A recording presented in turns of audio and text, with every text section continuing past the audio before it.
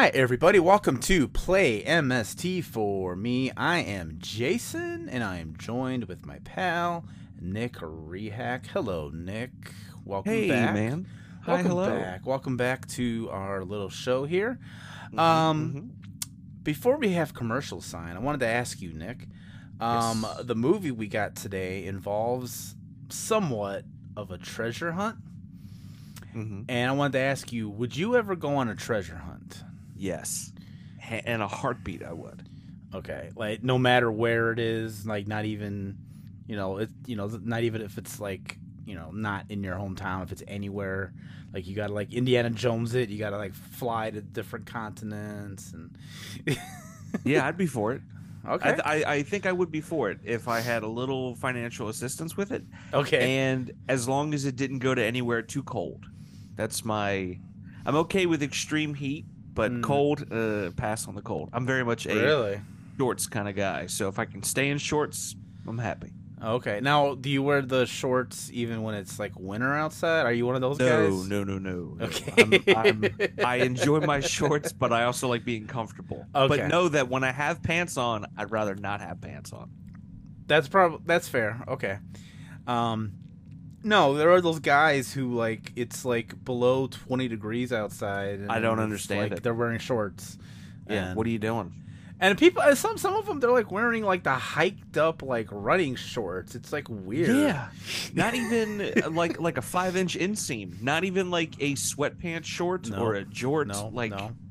Nope. We're skies out, thighs out. Apparently, if you ever looked at like old basketball footage from the 1970s, those shorts were really high up. It's those kind of shorts that these guys are out running around in. And I say guys because women are smart and do not do that. Yeah, no, not at all. They are always bundled up. If I'm going from my house into my car and then into someone else's house to hang out for a little bit, yeah, I might wear shorts because I'm just, small pockets of cold. Okay, that's fair. But if I'm like out and about and like actively, no pants. Okay. Sorry. Yeah. Okay. That's fair. No, I can't. I'm hot all the time. I'm hot right now, but if it's cold outside, no matter if it's like below 30 degrees, I'm still wearing pants outside. Like I can't do that. Now, what's weird is I could go without a jacket, or I could wear a light jacket if it's like 20 degrees outside. I can get away with like just a hoodie. Okay.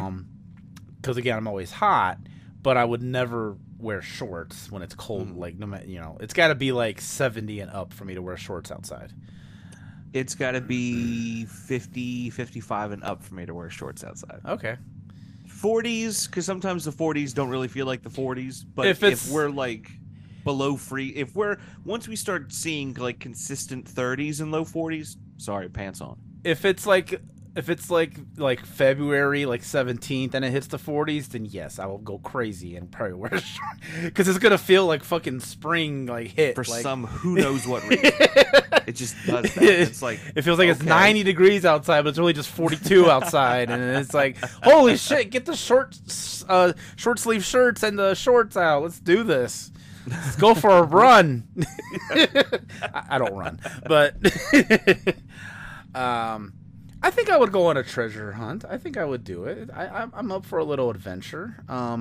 If someone was like, hey, we got to go to like the banks of Ireland or something, and there's like, a treasure chest supposedly buried in the sand there or something, I'd Indiana Jones that shit and fly across, the Atlantic. Just right there. And yeah, absolutely. I'm down for a good treasure hunt. Yeah. Okay. All right. Any other besides the cold? Is there any other stipulations you would have, or is you're cold, like, that's it? I'm willing to go into, like, undiscovered territory. No one's been in these jungles before. John Wayne Gacy is popular in this area. The typical. The usual thing you run into. Yeah. I would like to think I would be. Because why not? I'm very much the wife doesn't like it, but every so often it gets brought up that if NASA were to ever come to the front door, knock, and say, Mr. Rehack, we need you to go to Mars. I'm sorry, I'm going to Mars. I'm not hanging out. I'm going. And she hates that. She does not like that. Wow. Even though it'll never ever happen. I have a better chance of, watching an episode of MST3K here and catching the time in the lower left corner and it matching the exact same time as when I'm watching it. I have a much better chance of that happening than NASA coming to my door and saying, hey, you got to go. Now, there was that period where, Elon Musk, before we discovered he was an idiot, was going to send people up to Mars. But, their stipulation was you're pretty much there on Mars for the rest of your life. It's it's a one way. Yes. So even in that case, would you go? Even in that case. And I make that a point too, which is a little mean. At that point, it's mean-spirited. It's not fun and goofy anymore. Wow. You're just basically doing Matt Damon in The Martian at that point. Yeah, I'm just Martianing. See you guys. Okay. All right, cool. I don't know if I would go to Mars. If I could come back, if it was a Total Recall situation where I could come back, I would do it. I don't know about going there for the rest of my life. Earth is bad, but it's not that bad where I need to go to another planet for the rest of my life. I'm 43 years old. That's still a long time, the rest of my life, You got at least another 45. Yeah. Yeah. So, maybe get me when I'm 80. And then send me to Mars, and then okay, a couple of years, and then bring all this age and wisdom with you, and you know how on Earth when people die, they want a Viking funeral where they put them on a boat. Do that, but in space, you just let me go, launch me, fire me off. God, that'd be incredible. Just this old 82-year-old ass Jason Soto just floating around in space, and goodbye. Several years later, you hit a satellite somewhere near Earth, and that's just it. Verizon is done, dude. Yep. I knock out all communication satellites for 6 months. Gone.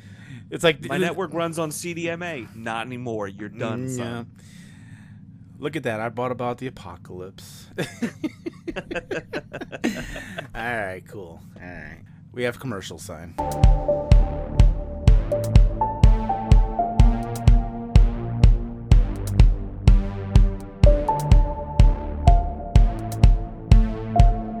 Everything we do here at Rabbit Hole Podcast is sponsored by Audible. You can go to audibletrial.com/rabbitholepods and try it absolutely free for 30 days.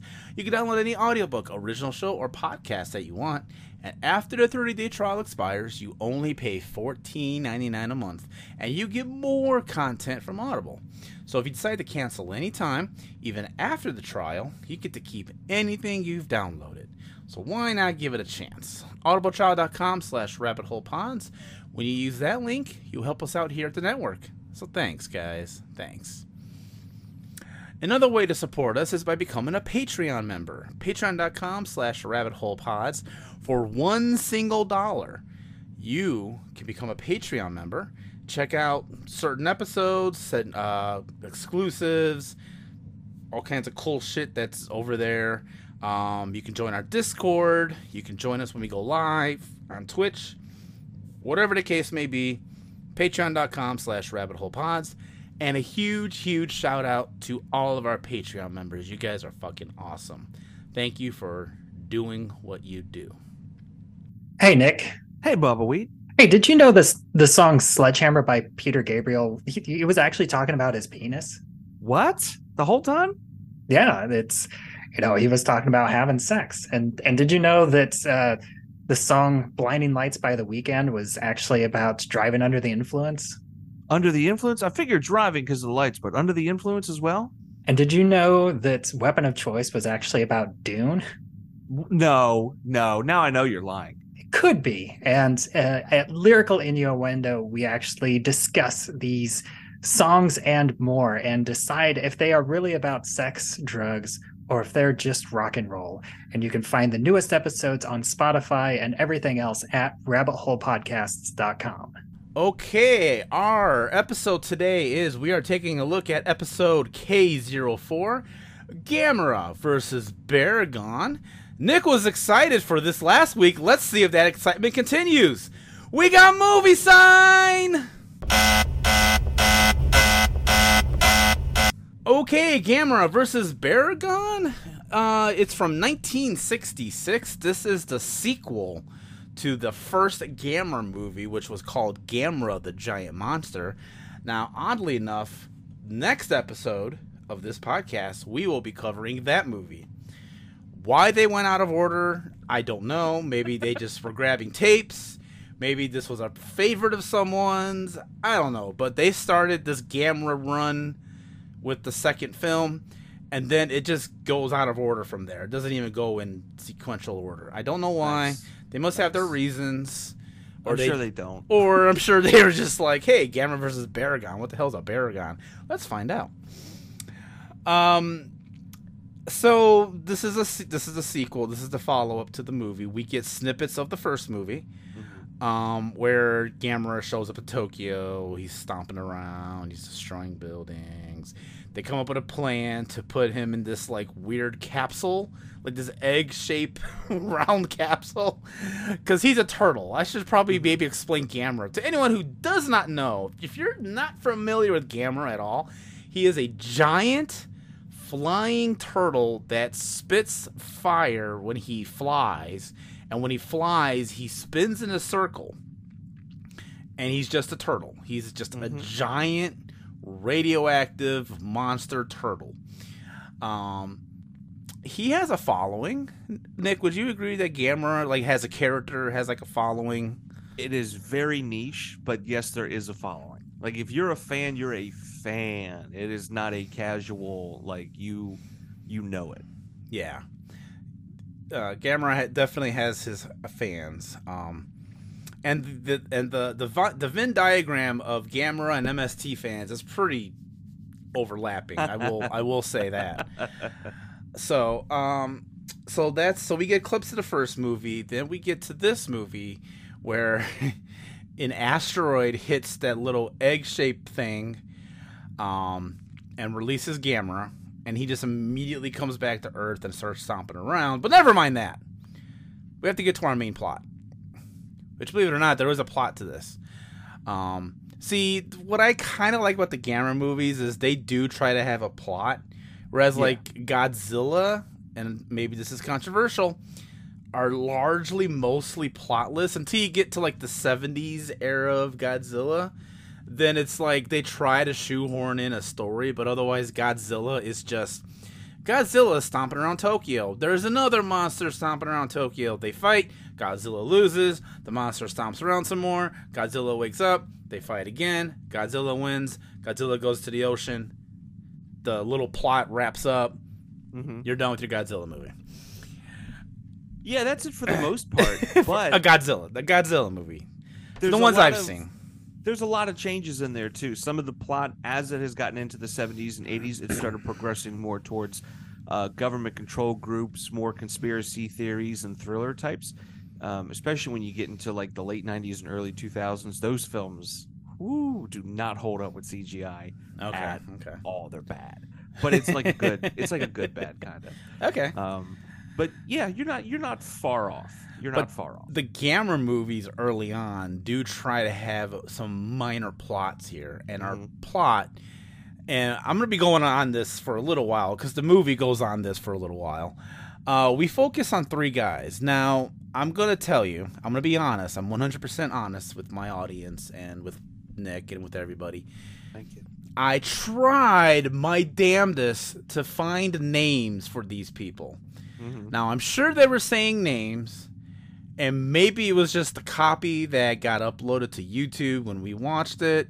I don't know what it was. I could not make out anyone's names except for the woman whose name was Karen for some reason. Yeah, that was the only name I caught. I was like, what? That's her name? Despite being from like an island, like a native island who has never left her entire life.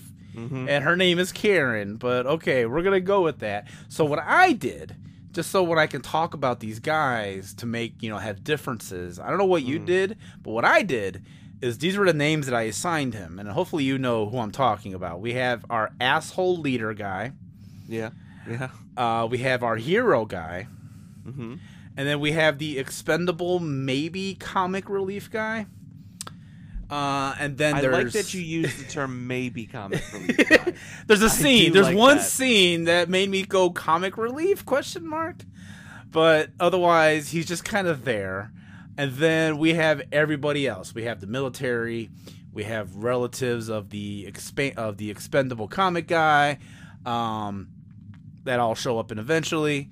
And then, of course, we got Gamera, and then we got Barugon. So that's our cast. So that's what I'm going to be trying to reference when we're talking about this. So, asshole leader guy was a prisoner of war on this island, and he remembered hearing about a legend of some giant opal that lived somewhere on this island. Once he got freed and came back to Japan, he was trying to go get that opal. So he talks to one guy who says, hey, my brother and his friend could probably help you. And this ends up being the hero guy and the expendable guy. So then their plan is, we're going to go to this island, we're going to find this opal, we're going to be whatever Japanese version of a millionaire is. I don't know how the money transfer works. I guess you wouldn't say a yen? Yen? A yen-inaire? A yen, yeah. Who wants to be a You would yen-inaire? still be a millionaire. No, you'd still be a millionaire because you'd have a million yen. Yen. But that's also not, isn't that just like $12? That's not really helpful. Yeah, the exchange rate does work out kind of weird, doesn't it? Yeah, so I don't know. 27,000 yen. What? Yeah, $7 American. Oh, okay. Yeah, yep.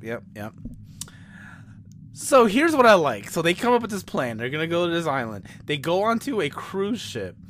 Now, the asshole leader guy is like resting comfortably in a cabin, whereas the hero guy, the expendable guy, they have to be the crew. Somehow they got roped into being the crew on this ship, and the asshole guy did not have to. And there's even a scene where they're like mopping the floors, and the asshole guy comes out and you know, they're like, this isn't fair. You get to like lounge around all day and we gotta do all this work. And the other guy, the asshole guy, is like, hey, it's just 3 more days. Yeah, it's not that much worse. How many days has it been already, man? It's been way too many. It's just 3 more days. And then he even tells them, go clean my bathroom. Like, he's going to go play poker. I'm like, what the fuck? After he just got done probably having a rough time in there. Seafood can do things to you. That's all I'm going to say.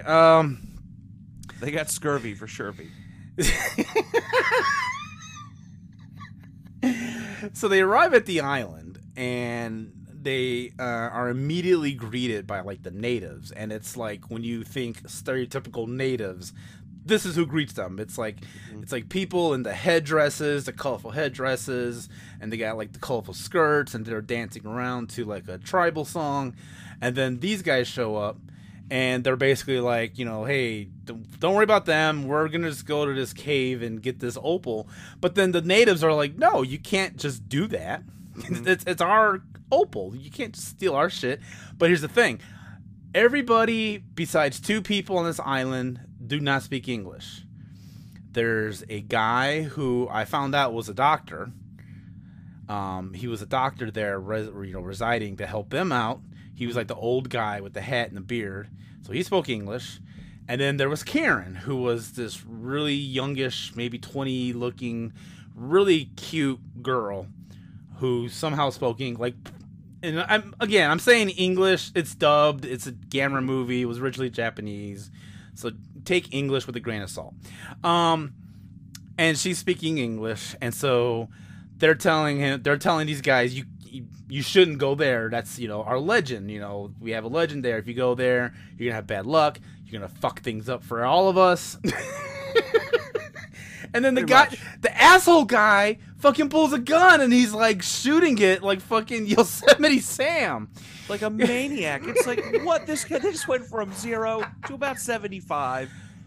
Really aggressively, really quickly. And part of me, I'm like, are they Japanese or are they American? Which one are they? Did an American write this script secretly and just gave it to the Japanese? And they're like, Then we went to this island and just took what we wanted. And then shot a gun in the air several times. And several times. And we took your hot woman on top of that.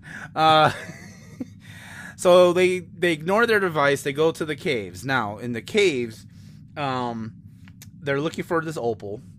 We get a clue that things are dangerous because there is a scorpion that they find, and they kill it, and then they're like, "Oh, that scorpion bites you, you're dead immediately." Mm-hmm. So I'm like,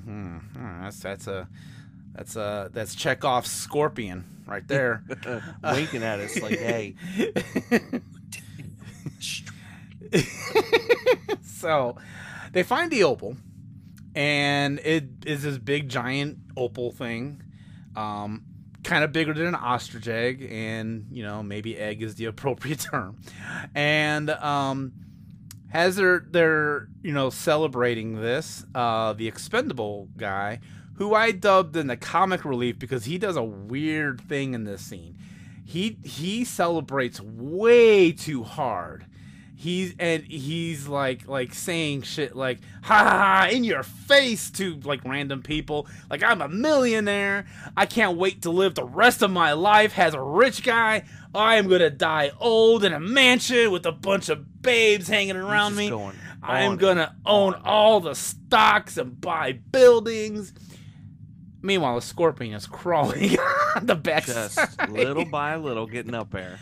And asshole guy sees this. He's just like, yeah, get him.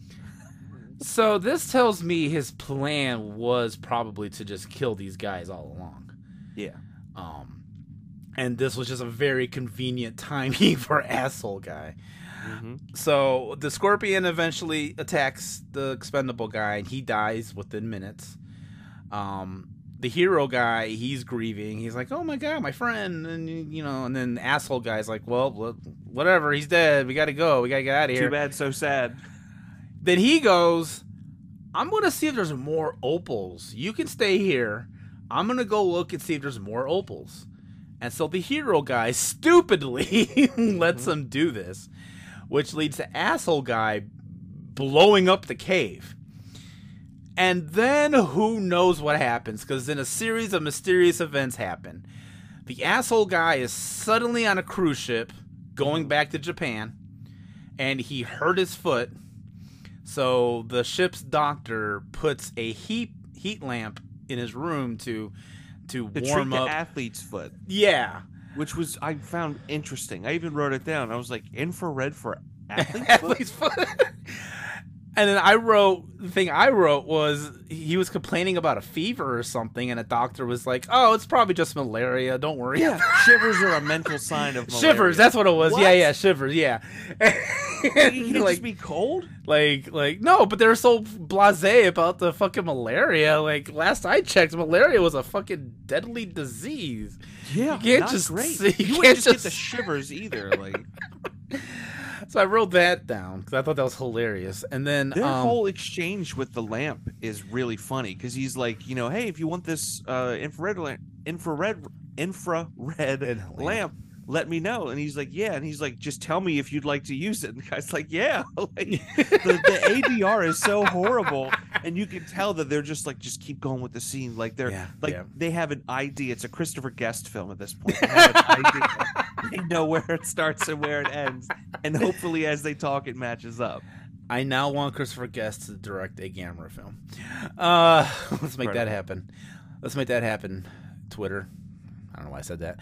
Anyway, the other weird, mysterious thing that happens that never is explained is that the hero guy gets rescued from the cave-in by the natives. Mm-hmm. And I don't know how he got rescued because they made it look like that cave-in was a cave-in. Yeah. And they made it sound like those natives were too scared to go to that cave. So why were they there to begin with? And how did they get him out of that rubble?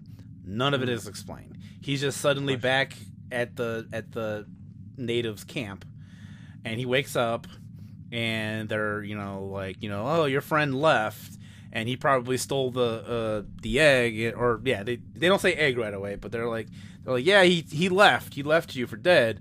And then he's like, oh, great, he got the opal. And they're like, that's not an opal. We got to go get it back because the world could be in danger. So hero guy and Karen end up having to go back to Japan to get the asshole guy. The asshole guy leaves the opal, but he doesn't know it's an egg, under the heat lamp in his room while he goes to play poker, because that's his vice apparently. And we all got our vices. It's like, I can watch this egg, or I can go play poker. Well, I gotta go play poker, you know. Feeling lucky, you know. So the heat lamp heats up the egg, and this hatches Barugon onto the ship, which then explodes the ship almost immediately. Like, he just suddenly grows like 50 feet, like, so from much the egg. all of a sudden. I was just like, wait, what the fuck just happened? I've seen this episode, like this KTMA episode, like 3 times now.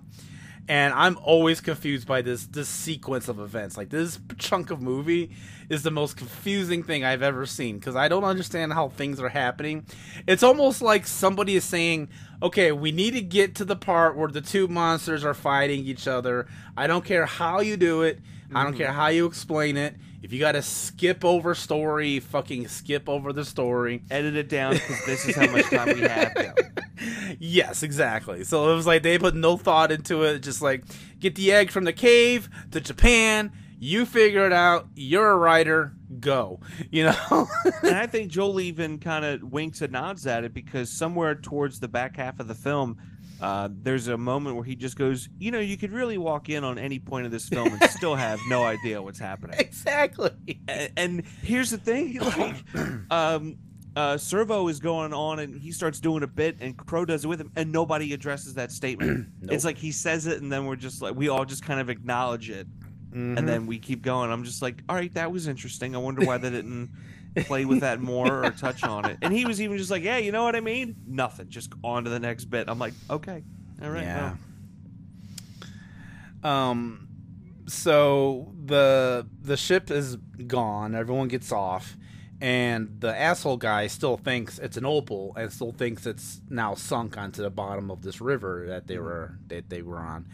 And so then, big, massive panic happens, because now you got Barugon, who is a giant, like a lizard, crocodile, alligator type thing with like Something. a long tail. He's reptilian, but in the wrong ways. Yeah, like, you know, someone said, you know, give me a lizard, but fuck up the features a little bit. Get that Picasso guy on this lizard, and let's... Yeah. Not as many scales. Make him weirdly smooth in some areas. Yeah. And he's got to shoot a rainbow. That's the most important thing. That's the important So help part. me if he doesn't shoot a rainbow. So help me. Yes. You will be fired and never work in this Japan again. You better have HR on speed dial. Shoot goddamn rainbows. I'm calling him. So he's stomping around. The asshole guy thinks the opal's in the water. He tells the brother of the expendable guy, "Oh, he died. He died. So it was just tragic. It was so tragic. I'm so sad." And the other guy, hero guy, he died too. They both died in the cave. There was a cave in. I was the only one who got out. I'm so sad. Anyway, I gotta go. He accidentally, asshole guy, lets slip that he did kill them in a different scene, like later on. I'm just kind of flying through this. He lets slip that he killed the guys. He's like, yeah, I killed the guys, and the brother of one of the guys is like, I can't. What? You killed him? Then they have a fight scene in their house. And this is happening while they're evacuating Japan or Tokyo. That was the case. I'm sitting. I'm like, should we be doing this right now? No, they were Something else going on, evacuating right? because a fucking bear, like giant lizard reptile thing, is stomping on the city, and That's what I then thought. they're like having a soap opera in their fucking house. The problem is, though, the fight that happens in that house, that's probably the best fight on screen. It's better than it's better than any of the monster fights combined. It's better. And I'm just like, this is bumming me out, man. I was enthralled by this scene when he was fighting they were fighting, and then he kills both the brother and the wife, and then he gets out because he needs to go get that opal. Gamera finally shows up like fucking 40 minutes later, and he fights Barugon for, it was like not even 5 minutes, right? They were just fighting a little bit. Barely. And then slapping each other around. Gamera ends up getting frozen. Mm-hmm. You know what? I guess a turtle can't be frozen like that. Have you ever seen a turtle in ice? Yeah, kind of moving underneath of it. Maybe not quickly, but they're scooching along. Now, I've seen Ninja Turtles on ice. That's a whole different story. But I've not seen a turtle in ice, so I imagine, okay, that makes sense. He can't survive being frozen. So he gets frozen. And then in between that, we go between Barugon stomping the city, and then the hero guy and Karen trying to find asshole guy, which they do. They have a fight scene, which was I thought that was a cool little scene too. And they tie him up. They tie asshole guy up to like a post in like this house or something. And then they're like, okay, now we got to go stop this giant monster stomping the city. And Karen has this idea. She's got this comically large diamond. I mean, like, comically large. Like, I don't even know how she had that on her. Like, that's how large this thing was. And it didn't impact, like, anything on her spine or her legs and how she walked. Nothing. It's just like, oh yeah, this is a normal thing to have. This is a diamond. And she says if you dangle this diamond in front of Barugon, it'll be attracted to it.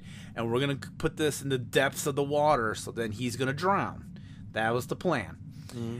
They do this, and it doesn't work. Barugon doesn't fall for it, and he ends up leaving.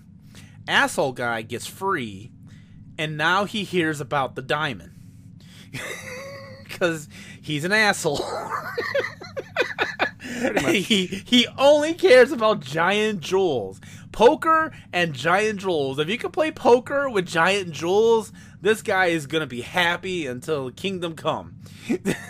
Pretty much, yeah. So he hears about the giant diamond that they're trying to use to get Barugon to go into like the depth of the water. It doesn't work. The military even gets pissed off at her, and they're like, we wasted time with your stupid plan. We're going to just fucking blow him up until he dies. And then they come up with this weird suggestion of like, well, Barugon was hatched because they used an infrared light. What if we put an infrared light on the diamond and then use that? And one of them went, am I right, guys? Like, dude, what? Why didn't we think of that? The craziest thing ever, bro. Like, we're getting paid to figure this kind of stuff out, man.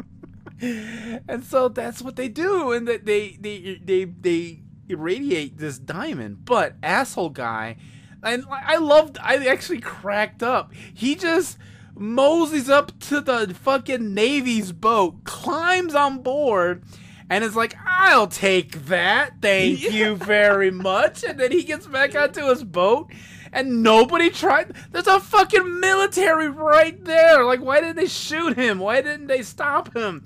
Just like, even they're talking about, like, how'd he get on the boat so quickly? I was like, what the fuck, guys?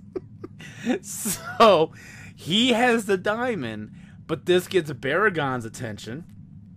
And so, he chomps on the asshole guy, thankfully, and the diamond.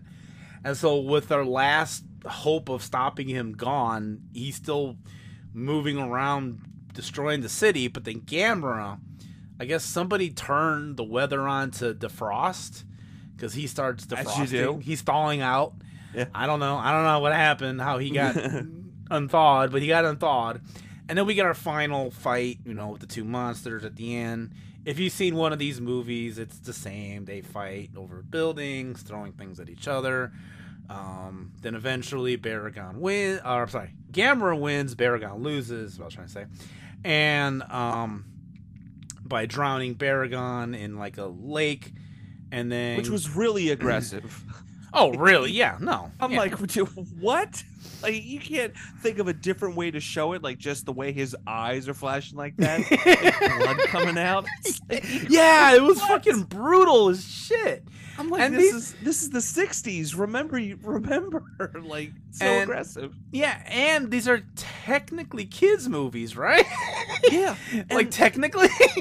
Yeah, just punching each other in the face, literally, while blood's coming out of nostrils. It's like, we don't bleed like that in this. What are you doing? No, yeah, it was a fucking wild ass death. Anyway, then Gamera fucks off somewhere so he can show up in the third movie.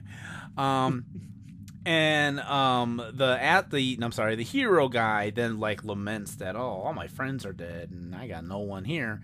And, well, which this confused me because first they were like, Karen was like, "You're gonna take me back to my village," and he's like, "Yes," and then he's like, "I got no friends left. They're all dead," and she goes, "You are not alone."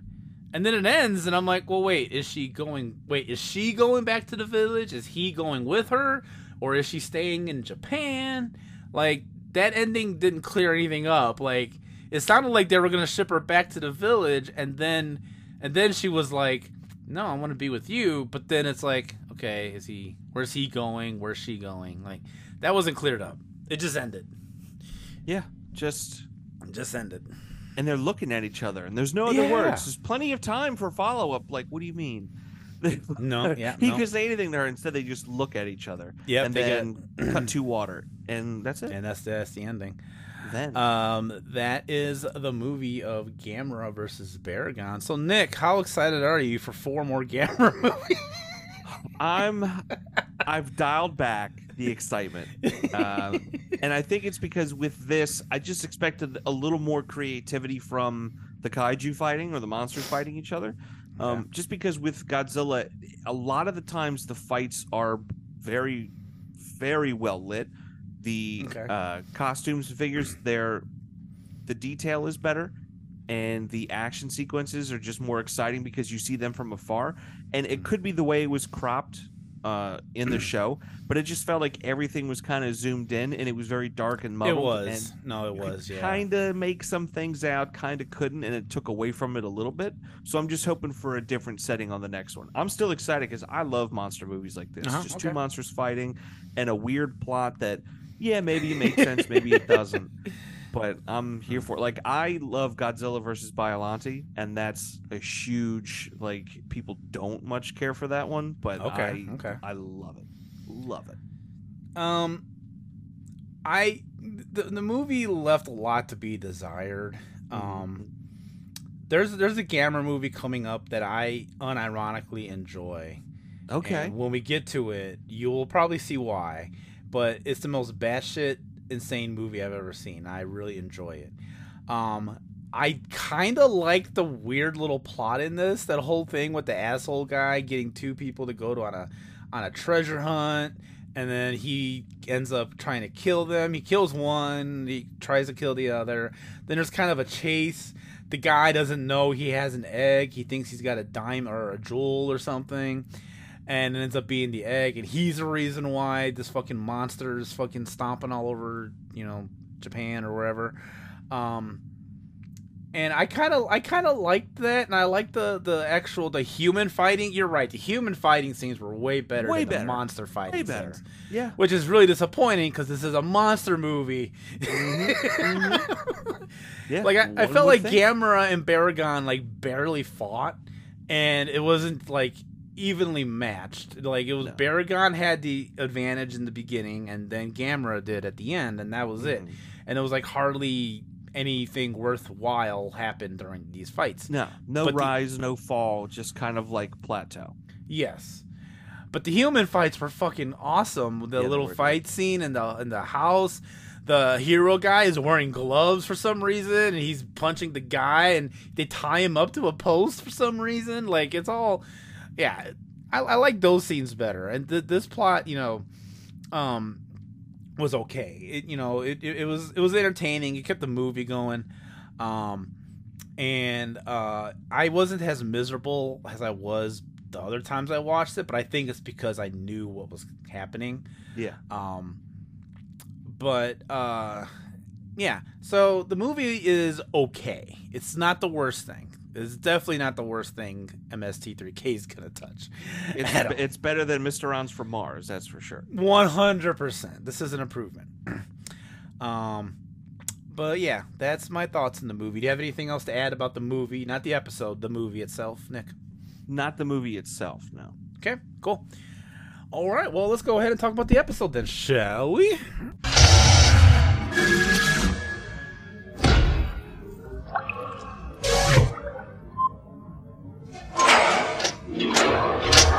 So So as I said last week, this is the fourth episode. We do not have episode 3. Nick and I are gonna. There's our scavenger hunt right there. We're gonna go look for the third episode. There it is. Treasure. It's writing itself, Jason. It's writing itself. This is destiny, man. It is. So we had to skip episode 3 to get to episode 4. And so this episode took place aired on December 4th, 1988. And what was cool is you got to see the actual call letters for KTMA. There was no ads in this video. They cut the ads out, unfortunately. I would have loved if the ads were on.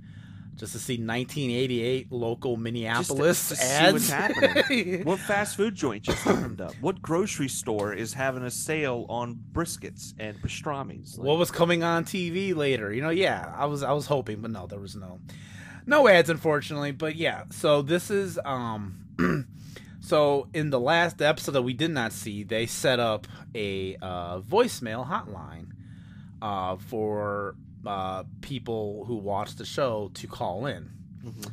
And I have to love that somebody at this point had the foresight to record this episode, because again, the first 2 episodes that we covered, that was Joel who had those episodes, and he gave those to us. The third one is missing, so now we got the 4th one, and this was the very first one that anybody ever saw for the longest time. So if anyone wanted to start with the KTMA era, this was the one they started with, because they did not have those other 3. Which is fascinating unto its own right, because it starts with the hotline. Yeah. And Serval's voice is not the normal Serval's voice in this episode. I also noticed that. I'm like, that's weird. I don't care for it. I think that's because the puppeteer who does the voice, his name is Josh Weinstein. He was, I guess, playing around with the character, or maybe couldn't settle on the voice. Still trying to nail down. Yeah, and Gotcha. so that was what sense. he landed on in that episode. And I know I've seen the next episode coming up, but I don't remember if he fixes it by then. I guess we'll find out. But he does tinker around with Serval's voice a bit until he settles on one voice, and then he stays that voice for his remainder of time on the show. But yeah, another interesting thing about this is we learned there's writers, because we see ending credits. And I was always under the impression that this was improv as they were watching it on the show, because it has that feel, right? You picked up on that, like, you know, absolutely. Especially some of the way the bits go, you can hear the other person in their mind. They have 2 punchlines ready to go, but they're waiting for someone to set up the joke, and it's not coming. So they have to find a way to like push those punchlines in there without the setup. Yeah, you can hear it when it's really fascinating. And it always has just like, it had that feel also because one of them, like either Serval or Crow, would say something and Joel would just laugh like it's the first time he heard that. And now either Joel is a great actor or they are improvising this on the spot. But at the end credits of this episode, we get end credits now. We see there's writers. And I was like, oh, okay. So I'm almost wondering if it was just like, we're going to watch this. We'll make some notes. Like, you know, one of my favorite riffs was during the part when asshole guy is on the boat and he had this container that he was hiding the egg in, but he said it was the ashes of his friend. And then some other guy on the ship was like, oh, I'm so sorry you lost your friend. I'm going to give you flowers for him because that's so sad you lost a friend. And then the asshole guy, after all the debacle with the egg hatching and everything, he's like, take the container. It's just ashes of a pig. Yeah, pig bones or something. I was like, what? And then I think it was Serval who said, your friend was a pig. Yeah. And I thought that was fucking hilarious. I actually had to pause for the video for a minute because I was laughing so much. I thought that was wonderful. That was a great line. Okay, so the riffing in this, it's still a little sparse, but it picked up a little from what we've seen. Yeah. Did you pick up on that as well? It picked up a little bit, not as much as I was hoping. And they introduced something that I hope is a bit further down. Okay. Because it's got like the perfect setup for it. I forgot exactly what part in the film, but I wrote down, I think Joel says that he seemed like a nice guy at first. Like the way they all said that. And I'm like, okay, that's going to show up again in this show. And it didn't, and I was a little disappointed. I'm like, okay, maybe it's like they hit it once a show, and then like the crowd goes wild kind of thing. Like that's the moment they're waiting for. Okay. So okay. I'm kind of Babe Ruth in it. I'm calling it, but I hope I'm right in that. Okay. Like that comes back because I think it's a really good bit. It is. That was a good bit. That is a good bit. Absolutely. I will keep mum.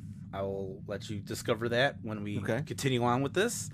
But yeah, that was good. But yeah, the riffing is starting to sort of pick up again. It's not the level that I will know it to be eventually. Yeah. But it's better than what we had in the 2 marionette films where there was not a lot of talking.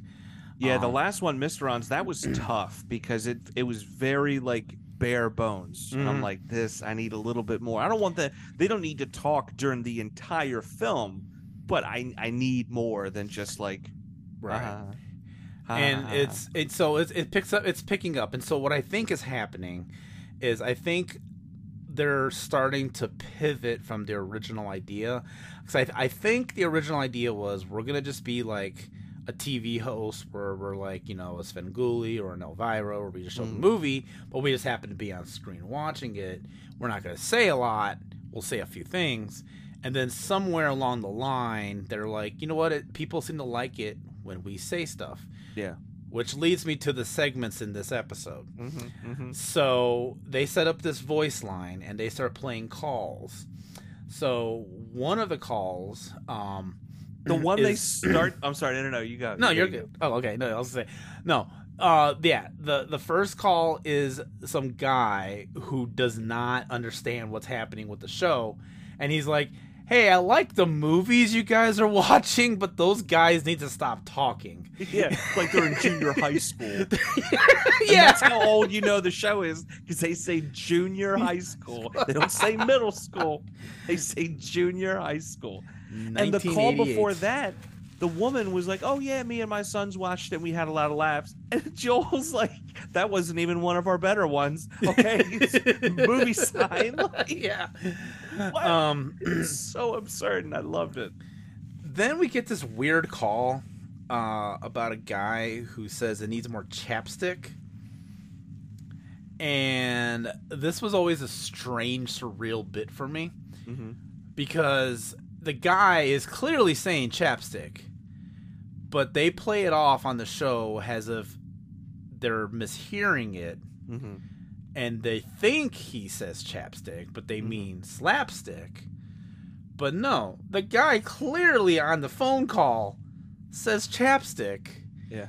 So that whole thing is weird. And then it leads into this whole running joke about chapstick from this point on to the rest of the episode. Yeah, it's a lot in there, and I'm like, this is a good deal on the chapstick. I think one little vignette, you know what I mean, where we're lathering it on and everyone's talking about it, great. And then someone mentions it later, sitting down, good. But I think they kind of pushed past on that one for me. Yeah, no, it went on a little too long, the chapstick thing. And then they come to the realization, they're like, oh, did he mean slapstick?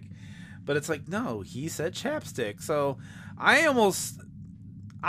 myself have 2 theories on this. One is, and this is maybe a little not fun, but the Joel and all of them behind the scenes were like, hey, can you call this number and purposely say chapstick instead of slapstick so that we can write this bit about chapstick? Theory number two, the guy purposely said it in hopes that they would play it on the show and then play just on so he can that identify himself and to like influence the show, and it worked. because that's like what ends that up theory. happening. I like. The I do second too. one. I do too because it's less mean. But it's just so weird. Like, because the But guy that is would- clearly saying chapstick. If they did that, though, maybe that's why all of a sudden there's these writing credits. Because outside of the vignettes or the skits in between watching the film, there's not a lot of writing. You could technically Yeah. say that the riffing they're doing is writing and delivering in real time. So Okay, the words yeah. that they have written are their own, and hence they would be the writers. So that I get. But I think with the skits, and then if one or two of the calls is from, in studio at first, what I mean, to get it drummed up and going and everything, then I could totally see there being writers. I do believe the first 2 calls are genuine calls from people that were watching the show. I do 100% think those are real. It's about that the third Moore guy? one. I think that's a real guy too. I do think that's a real person. No, because because it's been noted in the online writing about this episode and stuff that he's like the first MST fan. Mm-hmm. The fact that he went so crazy and he called this number and he was like more. But so I think those are real. I'm a little iffy on the chapstick one, but I think this call thing, and this is me trying to remember, does reappear for a bit. Okay. At least during the Gamera runs, I think they do go back to these phone calls. Okay. They will eventually veer off of that and go into a different way to address the viewers, but that'll be down the road. But overall, as an episode now, this whole episode, it's not bad. No, I wouldn't say it's bad. I would say it's fine. If I had to, if the other episodes did not exist, I definitely would have started you on this one. Okay. I would have had to have explained a few things. But this would have been the one I would have started you. I think this is a good starting point if those other ones didn't exist. If you want to get into it and you want to do the whole history like I'm doing with you, the whole history of the show, I think start here. I've gotten some flack from people who are like, why are you making your friend who's never seen the show watch the lowest point of the show? And I said to them, because I want him to grow with the show. I want you, Nick, to... Which makes sense. I want you to discover the roots before we get to the tree. Yeah, no, exactly. And there's a lot of shows like that too. Like if you look at a series, and I was thinking of this while I was watching it. I'm watching, I'm like, it's not the best, but it's not terrible. Because some programs like Breaking Bad, the first season of Breaking Bad is horrendous. It's awful.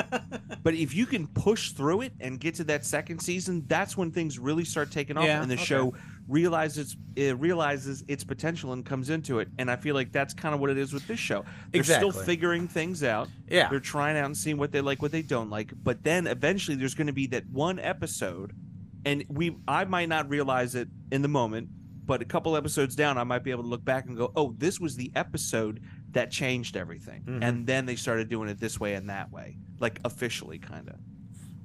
So if someone wants to do kind of what we're doing and do the whole history of MST3K, and you don't have access, I will say skip the first 2.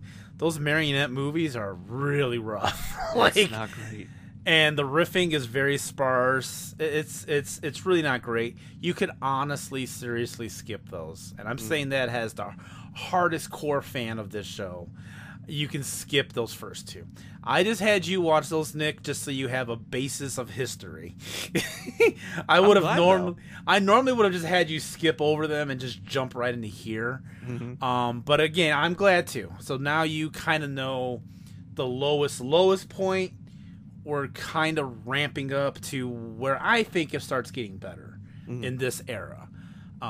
The more of these that they make, the better it's going to get. It's going to get it's very gradual. There's going to be some stinkers coming up, and then they'll eventually hit their stride, and then they take off. Yeah. But I would start people with this one. So, and it is on YouTube. This whole episode is on YouTube. I think there's a few different versions. I just found one and gave it to Nick to watch. I have every episode on a flash drive, so I just watched that. Wow. And I'm going to have to actually draw from that to send you the episodes, because there's some that can't be found elsewhere. So That's kind of cool, though. So I'm going to have to give you some of these files. But what did you think? I'm doing all the talking. I'm sorry. What did you think overall as the episode? Overall, I enjoyed the episode. I like that the riffs started to pick up, and I do like the diversity in riffs. I enjoy a good callback bit or something that kind of pops up, but it's not like they're leaning on the same types of jokes. Yeah. It's not like there's a formula where like Joel does a setup and then Servo does like a false punchline, but then here comes Crow with the actual punchline. It's not like they have anything like that. It feels very natural and very dynamic, which is what I really like. And just some of their pop culture references.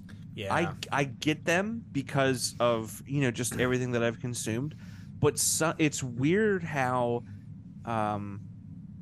not of the time, but just how I'm sure when they would pull, like they do a Bob Hope reference. Yes. I'm sure that when people first heard it, they were like losing it because they were like, oh my God, totally, yeah. Yeah. And I could see how watching it in 2023, someone would be like, who the hell's Bob Hope? Like Yeah. the Road 2 movies? And even then, saying the Road 2 movies, hardly The anyone fuck are knows those? what I'm talking about. Nobody does. And I also like how they're just approaching the riffing, because in the previous 2 episodes, the film would start and then eventually they would kind of come in. But now they were in and seated before the credits. Yeah. And all 3 of them started at once. And it wasn't like one popped in and then the other. So just already seeing the growth and the change over the 3 episodes is really, really cool.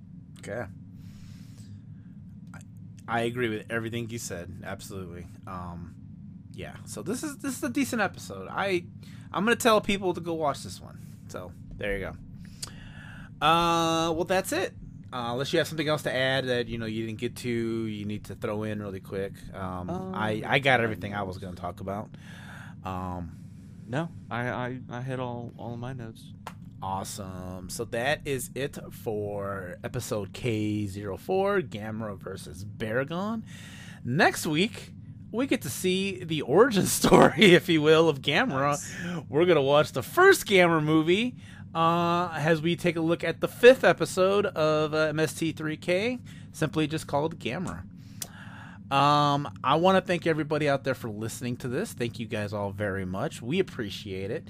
If you like this show, go to rabbitholepodcast.com. Go check out all the other episodes of this show.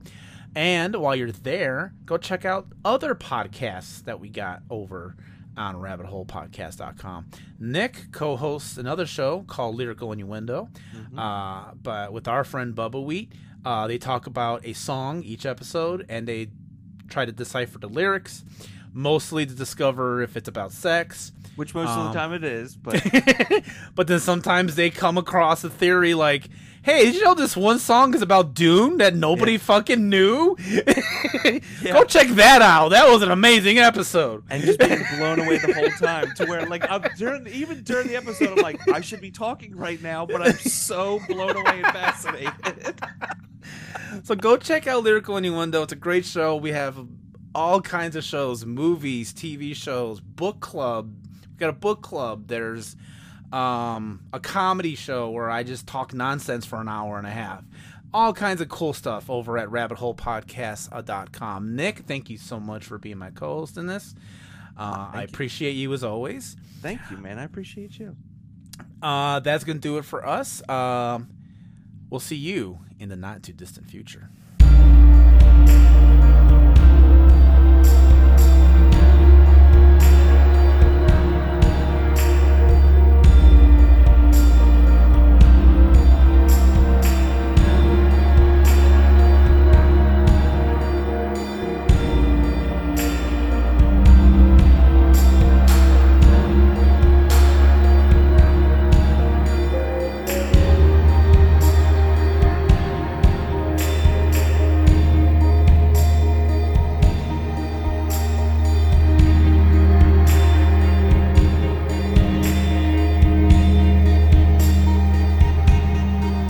Copyright 2023 Rabbit Hole Podcasts, rabbitholepodcast.com.